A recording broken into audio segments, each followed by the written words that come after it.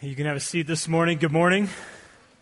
Good morning. It doesn't sound like a group of people who had a 1 cup of coffee lead on the first service. You're going to have to wake up a little bit this morning, okay? Because I'm gonna need you to stay with me. My name's Brett, as Mike said. I'm glad to be here this morning. If you have your Bibles, open up to the book of Galatians that's in the New Testament and find chapter 5. We're going to be there in a minute. We're going to read together. But first, I just want to start with this. When Rachel and I were first married, we've been married about 4 years. We were in that really sweet, like 2-income, no-kid phase of parenting. We actually had anybody remember that phase? You've been there, right? You're there. We actually had so much free time. We were like, hey, let's actually buy an animal that pees on the floor. Like, this will be awesome because we can clean it up. Let's buy something that requires us to go take a walk every single day. So we got a dog. We got this dog. This is Jaeger. He's over on the right with me. That's him and his brother in the top left. Jaeger's a German short hair pointer. And so, because like we weren't going to do a small dog in my house, you know what I mean? We're going to do a big dog. So, we got this German short hair pointer. His name's Jaeger, and we got him when he was 6 months old, and he was crazy. But this dog is bred and made to hunt birds, right? So this is a gun dog, and for those of you that aren't familiar with it, the short hair pointer, the way it works is the dog walks out in front of you as you walk through a field, and they run back and forth like crazy. They'll stay 30, 40 yards in front of you and just smell on the ground. And when they find a bird, they'll kind of corral that bird to get it to a spot where it's kind of in a bush or it sits down tight. And then the dog will go on, they call it going on point. It just, every muscle in that dog's body will just freeze and lock up and he just won't move. And then you come behind or another dog comes through and kind of flushes the bird out. And Jaeger was trained and he would not move from that spot until either the bird moved or it was flushed and shot, and then he would bring it back to you. And that was just inside of his nature. The crazy thing about German short-hair pointers and Jaeger was from the minute they're born, they just know how to do this pointing thing.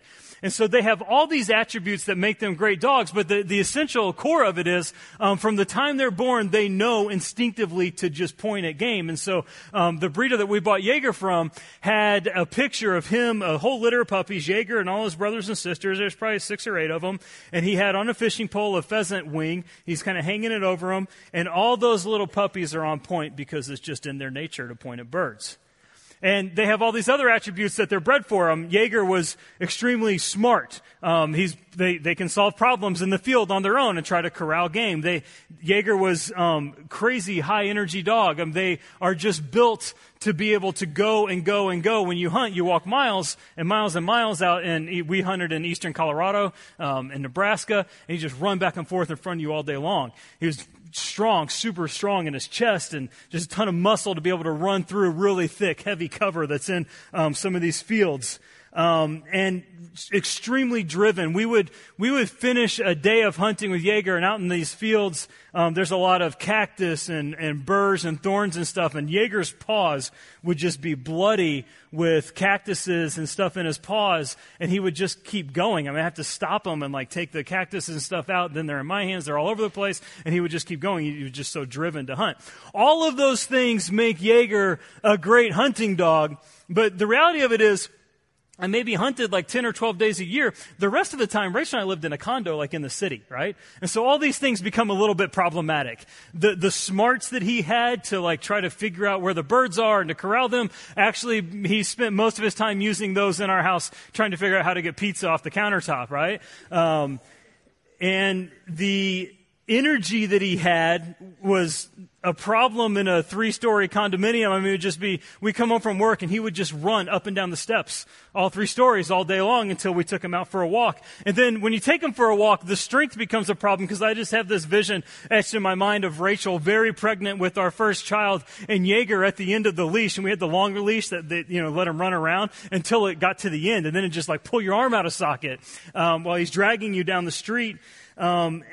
And then the driven thing was really awesome in the field, right? But there's a very fine line between being driven and just being stubborn as the day is long. And that dog was so stubborn, he would just wear us out at home. And so we decided, Jaeger's got a lot of really great characteristics that make him a great hunting dog, but we got to bring these things in under control a little bit. Like we got to make these things strengths and not weaknesses. And we got to be able to manage this dog every day. So we sent him away for 6 weeks to to a German Shorthair Pointer boarding school where they basically tried to take that nature inside that dog and carve it down to make it something that was controllable and manageable. And I mean, if you're like me and you're like, man, if there was a 6-week school for my kids where we could do that, this would be useful. And a lot of us try to manage our life like a trained hunting dog. We think inside my nature, there's some things that are really good and like the really good things about me. And then there's some things that maybe aren't so good. And so some of us, when we Christianize this thought process, we say, man, what Jesus is going to do is Jesus is going to help take my nature that's inside of me, and he's going to help kind of sand away and get rid of the rough spots. And then he's going to help kind of train and control the good things. And so then as I see Jesus do things, I'm going to do things like Jesus did, and the things that Jesus said not to do, I'm going to try not to do. And so he's going to help me within my nature just kind of get that refined and bring it corralled and bring it under control like a trainer would train a dog to listen to all the commands and kind of control their nature. And I just want you to know, if you approach your Christian life that way, what we're going to see today is that that's a really, really bad way to live your life.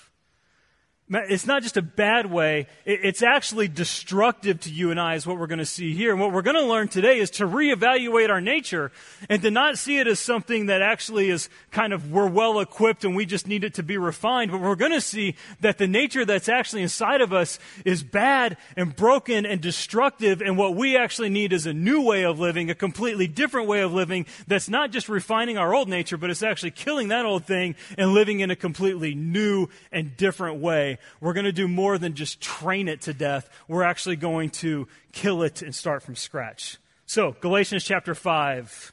Let's read together in verse 16. But I say, walk by the Spirit. I want you to just take those few words, those 4 words, 3 words, 4 words, walk by the Spirit. Highlight or underline those 4 words. Walk by the Spirit. That's the point today. When we leave here, what we're going to learn is that walking in our flesh is death, but walking by the Spirit, and that is a command, that is the way to life and peace. Walk by the Spirit, and you will not carry out the desire of the flesh. For the flesh sets its desire against the Spirit, and the Spirit against the flesh. You just need to know that if you're a follower of Jesus, there's kind of 2 separate natures inside of you, and one is an absolute enemy to the other. There's no middle ground. Verse 18, but if you're led by the Spirit, you're not under the law. Now, the deeds of the flesh are evident.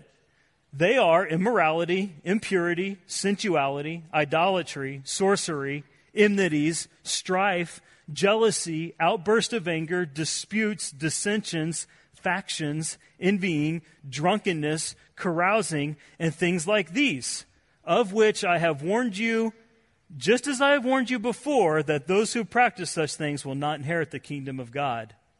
But the fruit of the Spirit is love, joy, peace, patience, kindness, goodness, faithfulness, gentleness, self-control.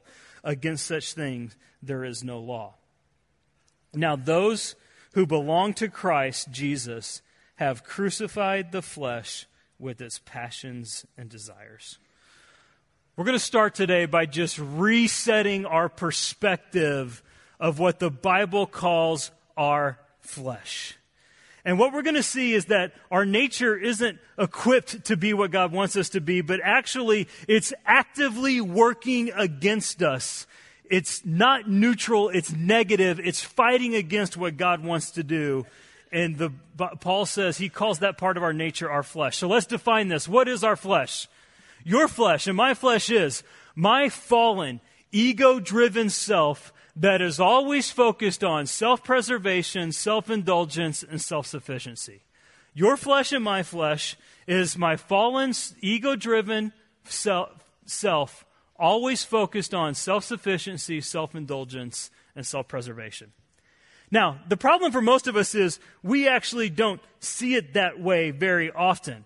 So when we talk about, Paul's going to contrast walking in the flesh versus walking in the Spirit. So if my flesh is my ego-driven self that's focused on self-preservation and self-indulgence, then walking in the flesh is this. Walking in the flesh is living day to day, allowing that corrupted, ego-driven, self-focused self, allowing that to control my attitudes, my actions, and my responses to the world around me.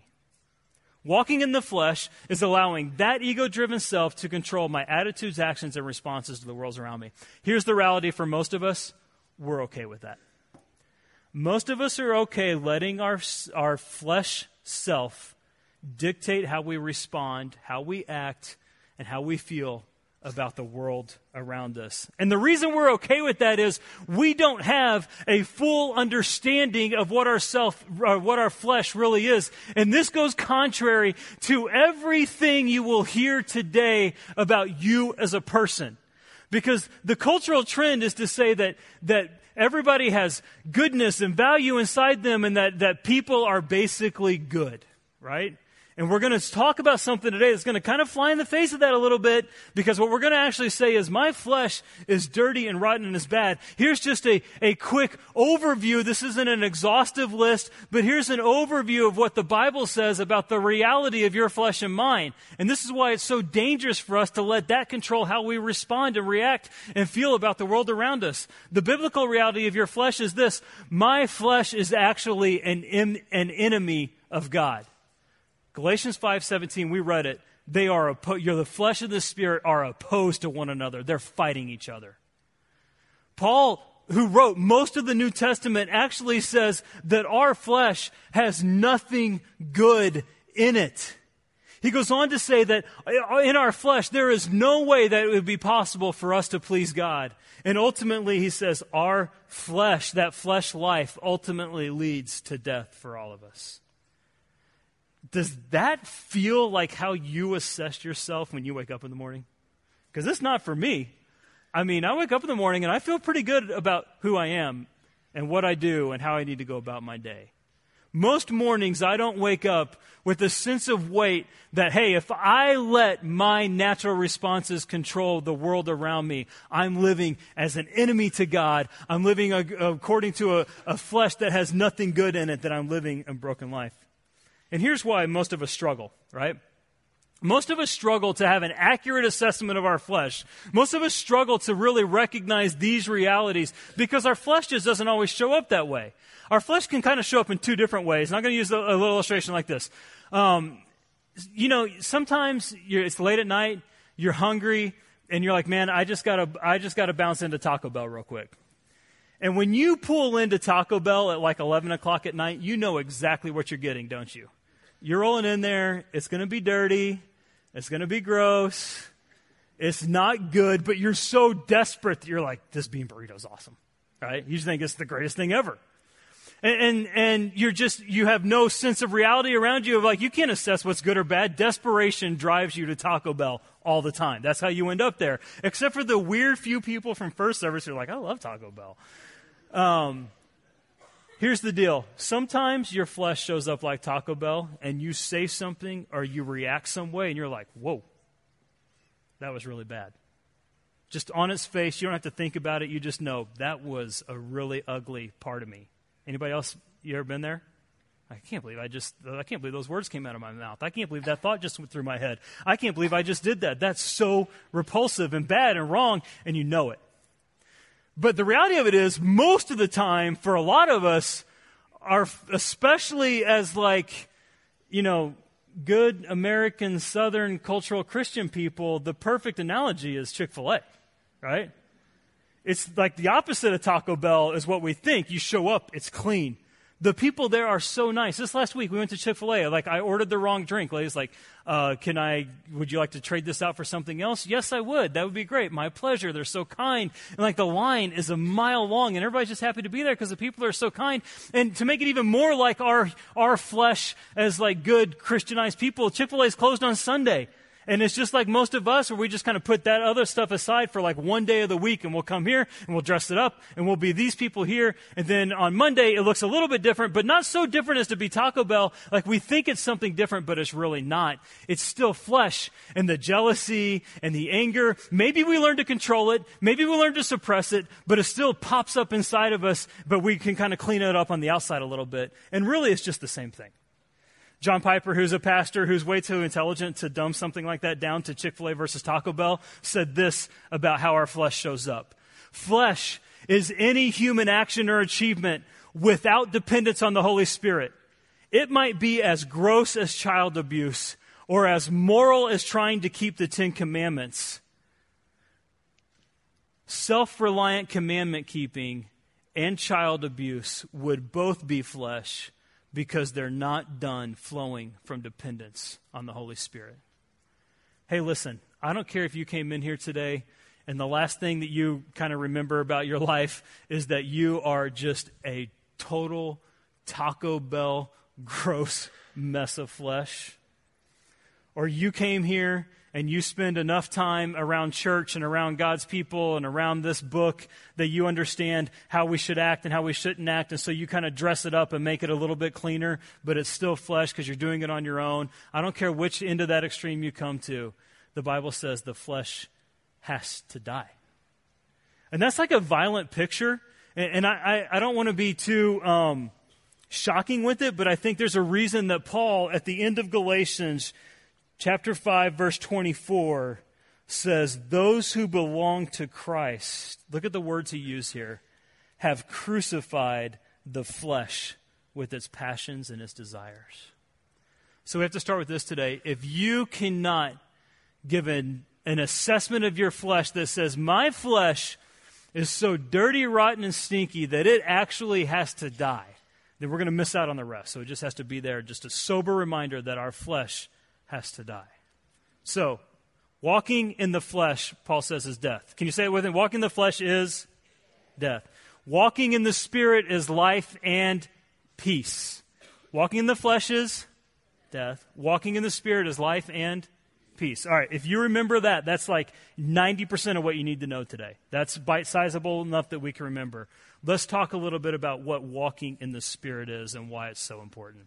First of all, walking in the Spirit, Paul in Galatians chapter 5, verse 16 gives what I believe is the most important command in the entire New Testament.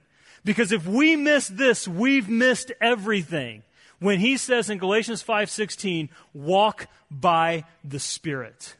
Walk by the Spirit. And that's why I had you highlight that, because I think that is the most important command there is to give to any follower of Christ. Walk by the Spirit. Why do I think it's so important? Because the Holy Spirit has a massive job in your life. The Holy Spirit has a massive role to play in all of our lives. Here is, again, a brief overview, not a detail, but a brief overview of all the things that the Bible teaches us that the Holy Spirit does in our life. We've covered a lot of these in the last few weeks as we've talked about the Holy Spirit here. The Holy Spirit is the one that makes us spiritually alive. The Holy Spirit is the one who gives us power. Jesus said the Holy Spirit is our helper. The Holy Spirit is the one who reveals truth to us. The Holy Spirit is the one who reminds us of God's Word. The Holy Spirit is the one who helps us fight sin in our life. The Holy Spirit is the one who leads us. The Holy Spirit is the one who reminds us we're God's children. The Holy Spirit is the one who sanctifies us and makes us more like Christ. The Holy Spirit is the one who teaches us how and what to pray. The Holy Spirit is the one who gives us the fruit of the Spirit. Walk by the Spirit is the most important command in the Bible because the Holy Spirit has a massive opportunity and a massive role to play in your life. But what is walking by the Spirit? We're going to use this working definition. Walking in the Spirit means to live in constant fellowship with, obedience to, and dependence upon the Holy Spirit. You're walking in the Spirit when you have an everyday, always-on connection to the Spirit of God that lives inside of you. You're walking in the Spirit when you hear the Spirit's voice and you decide, I'm going to obey what the Spirit is telling me. You walk in the Spirit when every day when you wake up and one of the first prayers you pray is, God, if I'm not connected to your Spirit today, I am dead. It is done. But I am so dependent on you. God, I need you to live through me because I can't live in my flesh, because we know that walking in the flesh is what? Death. You're slower than first service, but you have more sleep and more coffee. So pick it up a little bit, all right?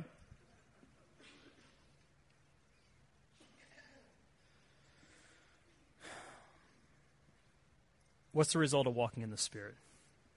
The result of walking in the Spirit is the fruit of the Spirit. The fruit of the Spirit is love, joy. What's the next one? Peace. Let's talk about peace for a minute. When we live in constant fellowship with, constant obedience to, and constant dependent upon the Spirit, we experience life and peace. Paul says it this way in Romans 8. Romans chapter 6, verse 8. The mindset on the Spirit is life and peace. The fruit of the Spirit is peace. Let's talk about peace for a moment. In John chapter 14, when Jesus is talking to his disciples about the Holy Spirit, he's going to say something about the Holy Spirit giving us peace. And I think understanding the peace of Jesus is critical because we live in a world today that is experiencing an absolute peace deficit. You realize, Mike was talking about graduation was this weekend. Do you realize that kids who have graduated high school this year, from the day they were born until now, we have been in constant armed military conflict for their entire lives? Like, that's a reality that's shaped their whole worldview, is that we've been essentially at war for over 18 years now. Politically, we live in a world where social media and hundreds of cable channels have created a certain vitriol and anger towards anybody who has a different viewpoint than us. It's just we live in a more divided society than we've lived in a very, very long time. But not just politically is there a lack of peace. There's a massive lack of internal, personal peace. Anxiety disorder is the most common mental illness in America. It affects over 40 million Americans, which is about 20% of us. 20% of the people in this room probably are dealing with some level of an anxiety disorder. People with general anxiety disorder have been described this way. They feel anxious most days and often struggle to remember the last time they felt relaxed. As soon as one anxious thought is resolved in their mind, another appears about a different issue. Not just anxiety. In 2017, over 47,000 Americans took their life through suicide. We're living in the middle of one of the greatest suicide crises this country has ever seen. From 1999 to 2017, the rate of suicide skyrocketed over 33%. We actually have the highest rate of suicide in this country in the last 50 years. And I just want you to know there is a high likelihood that there's someone in this room today, in this service today, who struggles with suicidal thoughts. And I want you to know, number one, you are not alone in that battle. And one of the most powerful things that can happen in your life is to be in a community of people where you can actually articulate, these are the thoughts I have, this is the struggle I have, and you can bring that darkness into the light. And one of the reasons my wife and our family have been at this church for 7 years is because we believe Grace Point is a church that helps foster those types of real, authentic conversations. And I encourage you to find someone to have that type of a conversation with. Anxiety disorder, suicide, actual political wars, anger, so much in our culture of divisiveness today. It's a lack of peace. And look at what Jesus said about peace. John chapter 14, verse 26. The Helper, the Holy Spirit, whom the Father will send in my name, he will teach you all things. He'll bring to your remembrance all that I said to you. Peace I give to you. My peace I give to you, not as the world gives peace, do I give it to you. Do not let your heart be troubled, nor let it be fearful. I want us to talk for a little bit today about the peace that Jesus gives.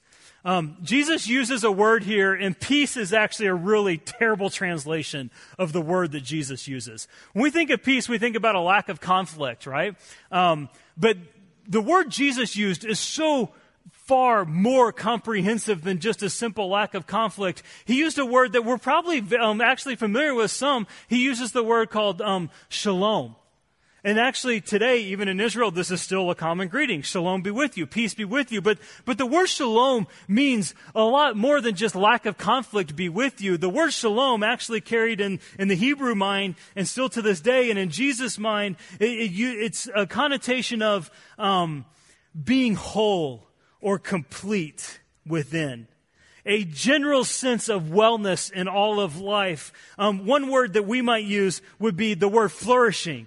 I wish you wholeness. I wish you wellness. I'm leaving with you wholeness. I'm leaving with you wellness. I'm leaving with you flourishing in all of life. Flourishing, not like the world gives flourishing, but flourishing for any circumstance is what Jesus is saying. And the way he says this is, I give you peace, peace not like the world gives. And let's just be honest today, there's a level of peace, there's a level of shalom that everybody has access to and that you can't have in this world. That's true. Most of the world's peace comes, at least in my life, when all the boxes and the arrows I can check are green and kind of up and to the right. When relationship with my wife, we didn't fight today, so that's, boom, we're flourishing so far this morning, right, babe? That's a win, right? Right? Hey, when the kids are good, check, flourishing. When the bank account's good, check, flourishing. When the job's good, check, flourishing. When the doctor report is good, check, flourishing. And you can find some modicum of peace in this world if you can align like all 18 boxes at one time to be green. But the reality of it is that hardly ever happens for most of us, right? That there's very few days where I can just take an assessment and be like, man, Ferguson family's crushing it today. We're good to go. Most days, there's at least something that's like red and down and to the left. And when Jesus says, I came to give you peace, not like the world gives, what he's saying is, I came to give you peace, wholeness, flourishing in every circumstance. When the marriage is falling apart and when it's rough, you can have my peace. When the kids are breaking your heart, you can have my peace. When the doctor report is not good, you can have my peace. When the job situation is uncertain, you can have my peace. My peace I give to you. My shalom I give to you. My wellness, my flourishing I give to you. Not like the world gives it. Don't let your heart be troubled in this world. How does the Holy Spirit factor into this? The Holy Spirit gives us peace in two ways. First of all, the Holy Spirit gives us peace by giving us a right relationship with God. And I just want to make this very clear today. If you need more shalom, more flourishing, more wholeness in your life, and you've never come to a place, a time, a reference point where you know, I've turned from my old flesh life because walking in the flesh is what? Death. If you've never come to a point where you turned around from the death and walking in the Spirit is life, and if you've never come to a place where you've made that decision, then I just want you to know the peace that you need isn't really available to you without a right standing and a right relationship with God. The good news is that is available to you, and that's available to everyone. Every now and then I'll see this cheesy Christian like bumper sticker or T-shirt. I'm not a bumper sticker guy, so I tend to think most of them are cheesy, except for Denver Broncos bumper sticker. Always room for that, right? But there's this Christian bumper sticker that says like no Jesus, like K-N-O-W, no Jesus, no peace, K-N-O-W, no Jesus, no peace. And then like no Jesus, N-O, Jesus, no peace. Have you ever seen that thing before, right? Like, look, not a great T-shirt, but it's not wrong, right? It's not wrong. It's actually exactly right. Without a relationship with Jesus in your life, there's no peace. And the Holy Spirit gives us a relationship with Jesus, and that gives us access to peace. Now, the reality of it is, that helps settle the ultimate issue of our soul and our soul's relationship with God. And we need that peace. That is the most ultimate peace that every single person needs to leave here knowing that they have access to today. But we need more than that, right? We actually need more than just knowing our soul and our eternity is settled, because here's what's going to happen. Tuesday morning about 9 o'clock, you're going to roll into work, you're going to be dog tired, you're going to have yelled at the kids that morning, got in a fight with your wife, and you're going to hate your job, and you're going to go, what does having my eternity settled really help me with at 9:05 on Tuesday morning? The Holy Spirit helps us there too, because He gives us a right perspective of the world. We access the peace of Jesus, the shalom of Jesus, by having a right perspective of the world. Jesus gave these words to His disciples as He was literally on His way walking to the cross. And I just want you to know that if you are walking to your own personal cross today, somehow, in some circumstance that's not ideal, that's hard, that's difficult, I want you to know the Holy Spirit says you can have peace in that moment too. Because he reminds you that you're a child of God, and there is a loving Father who is in control of all things. All right, walking in the flesh is? Walking in the Spirit is life and peace. Let's talk about the outcome of peace. Think about the fruits of the Spirit in Galatians. The fruit of the Spirit is love, joy, peace. Anybody know the next one? Patience. You guys are preaching this whole sermon yourselves. Patience. I love that patience is the next word in our list of fruits of the Spirit. Because patience is simply this. Patience is an outward expression of my inward peace. Patience is an outward expression of my inward peace. The first three fruits of the Spirit, love, joy, and peace, are actually all inward realities. They're all things that we experience in our hearts and in our minds. But as we start to talk about things like patience, kindness, and self-control, then we start to talk about what happens when we have love, joy, and peace settled in our heart and mind internally. Then outwardly, I start to look a whole lot more patient, a whole lot more gentle, and a whole lot more self-controlling than I was before. Patience is actually also not a very good word of what's being used here. If you could see this word in the Greek, it's actually two words that are combined together. It's the word long and the word angry. Long anger, which I felt good about when I saw this because I was like, I can be angry for a long time sometimes. But it's actually the opposite meaning. It means going for a long time before being angry. Some of you have a word in your Bible, your fruit of the Spirit list in your Bible is translated love, joy, peace, long-suffering. And that's the word. Long-suffering is the outward expression of an inward peace.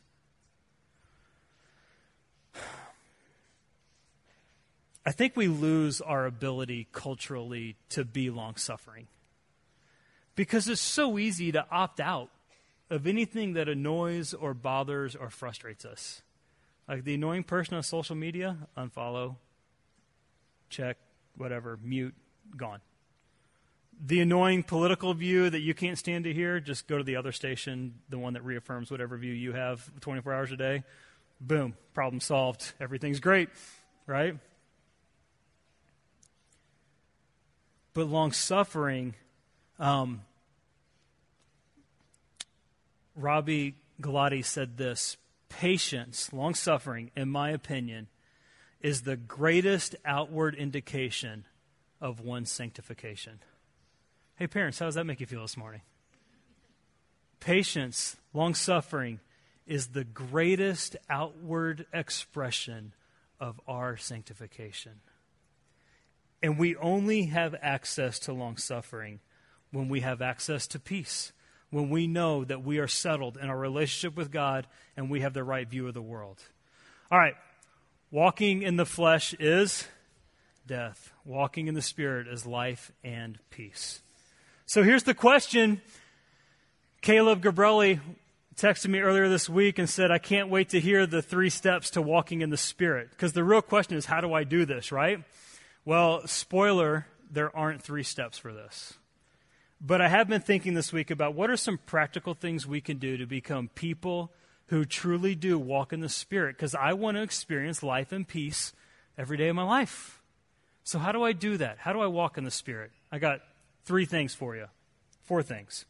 Number 1, be in constant communication with the Spirit. Just be always on in your relationship with the Holy Spirit. We know how to do always on.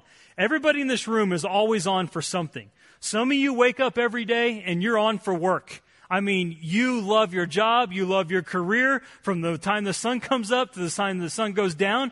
Like, work is what you focus on, it's what you think about. By the way, I work for somebody like that. I mean, God bless you if you're like me. And it's just the emails, the constant stream, just all the time, all the time, all the time. Some of you are always on to your family. You live your whole life wanting to make sure your kids are doing everything that they want to do and can do in life. You're pushing them in school. You're pushing them in sports. Everything you can do, just your whole world revolves around your kids. Some of you have hobbies, different things that you're just always on to all the time. Everybody, we understand always on. Social media, always on. Email, always on. But for some reason, when it comes to the Holy Spirit, we kind of adopt this like Sunday on. Like Sunday and Wednesday on. I can be on some and off some. Maybe I'm on in the morning, but then by the time I go from whatever I do in the morning, my routine with reading the Bible, to the time I walk into the office, I flip the off switch. And we need to learn how to be always on with the Holy Spirit, that He's with us every moment of every day, speaking to us every moment of every day. And that leads to the next point. Not only do we walk in the Spirit when we're kind of always on in our communication with the Spirit, we walk in the Spirit when we obey what the Spirit is telling us to do promptly. Obey the Spirit promptly. Let me give you a real life example of how this works, okay? So if you're going to get up and teach about something like this, you're going to think about it for days, weeks ahead of time. So this has been rattling around in my mind this week. And there's a guy at my office, we'll call him Bob, and he's super annoying, super needy, doesn't have the respect of the people around us. He's just one of those guys that just kind of gets under my skin. Anybody work with Bob? You work with him too. He's at your office, right? Some of you are like, Bob's my kid. I know. Some of you are married to Bob. And so this week, Bob was doing Bob things and being annoying, and I'm standing with a group of people in the break room, and Bob comes up, and everybody's kind of laughing, and it was relatively good-natured, but not really. There's truth underneath it all, like laughing at Bob's. He's not there, right? They're just laughing. I can't believe Bob did this, Bob did that. And in my mind, I just felt the Holy Spirit saying, don't say anything. Don't walk out and make a scene. Don't shame anybody, but just don't say anything right now. Don't join in. And you know what I did? I joined in. Because I'm an idiot. No, because I'm walking in the flesh. And in that moment, I made a choice to not listen to the Holy Spirit. And it was clear as day, and I don't have these kind of weird things happen all the time, but it was clear as day that I just knew God was saying, don't participate in this. This isn't displaying the love and the grace of God. Don't do this. But yet, my flesh is there battling against my spirit saying, yeah, but you'll look so good. You're so funny. Everybody will like you if you say something bad about Bob. And so I just pile on Bob, right? Which is like, it's so easy to do. Why not? And in that moment, I made a choice not to walk in the Spirit, but to walk in the flesh. And we make hundreds of choices like that every day, don't we?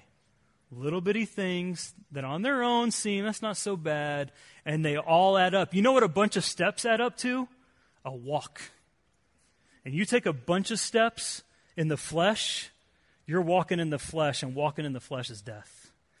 So we're going to obey the Spirit. We're going to take small steps. We're going to decide, hey, when that opportunity comes to say that thing or to clap back against my wife real quick in a fit of anger or rage, I'm going to take a moment. I'm just not going to do that because that's taking one small step to walk in the Spirit.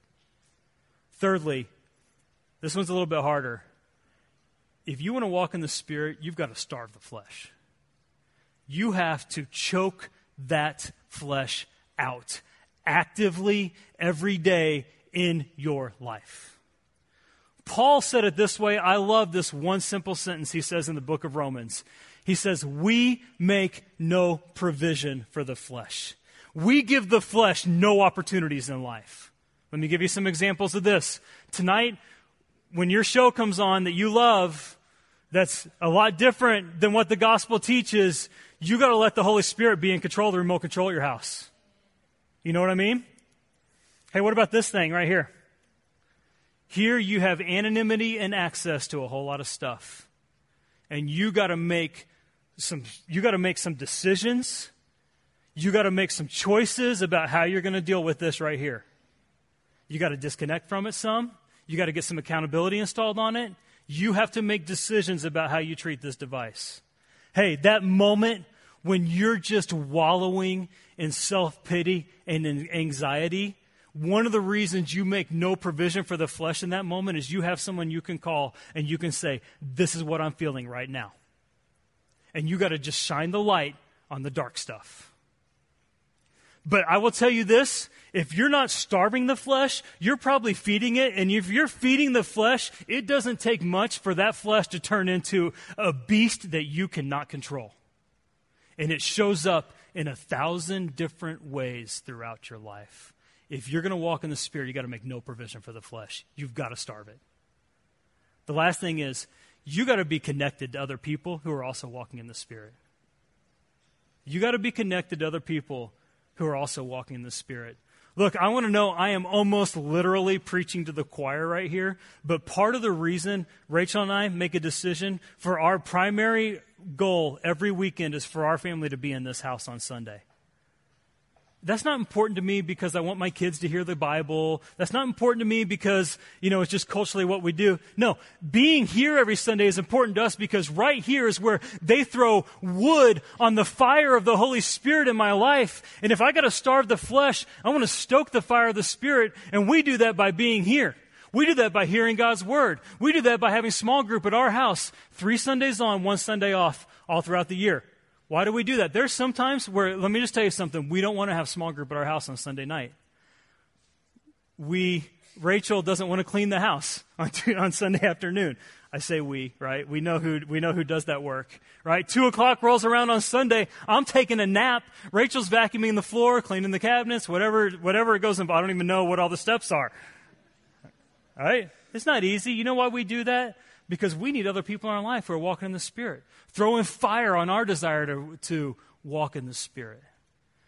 But here's the last thing. Can I just tell you this? I could give you the 3 or 4 steps, and that's all good. Here's the thing. Walking in the Spirit, for most of us, it's not about knowing how. It isn't. It's not about knowing how. It's just about, do we want to or not? Do we really want to? Do I want to wake up every day and hand over my emotions, my thoughts, my reactions to the Spirit of God? Or do I just want to eat that Taco Bell bean burrito and just let my flesh take control? And I'll tell you this, if you leave here today and you say, I want to walk in the Spirit, I promise you, if that is your mindset every morning, every day that you want to walk in the Spirit, you'll figure out the hows on your own. The Spirit will lead you to Him. That's what's so great about this. It's just about wanting to walk in the Spirit. Let's pray together. I want you to assess for a minute your life.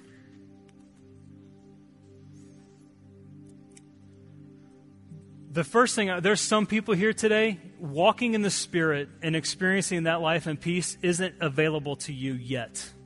Not an option for you because you've never come to a time, a place, a reference point where you've said yes to Jesus, where you've recognized that your flesh is death and you're ready to walk in the Spirit.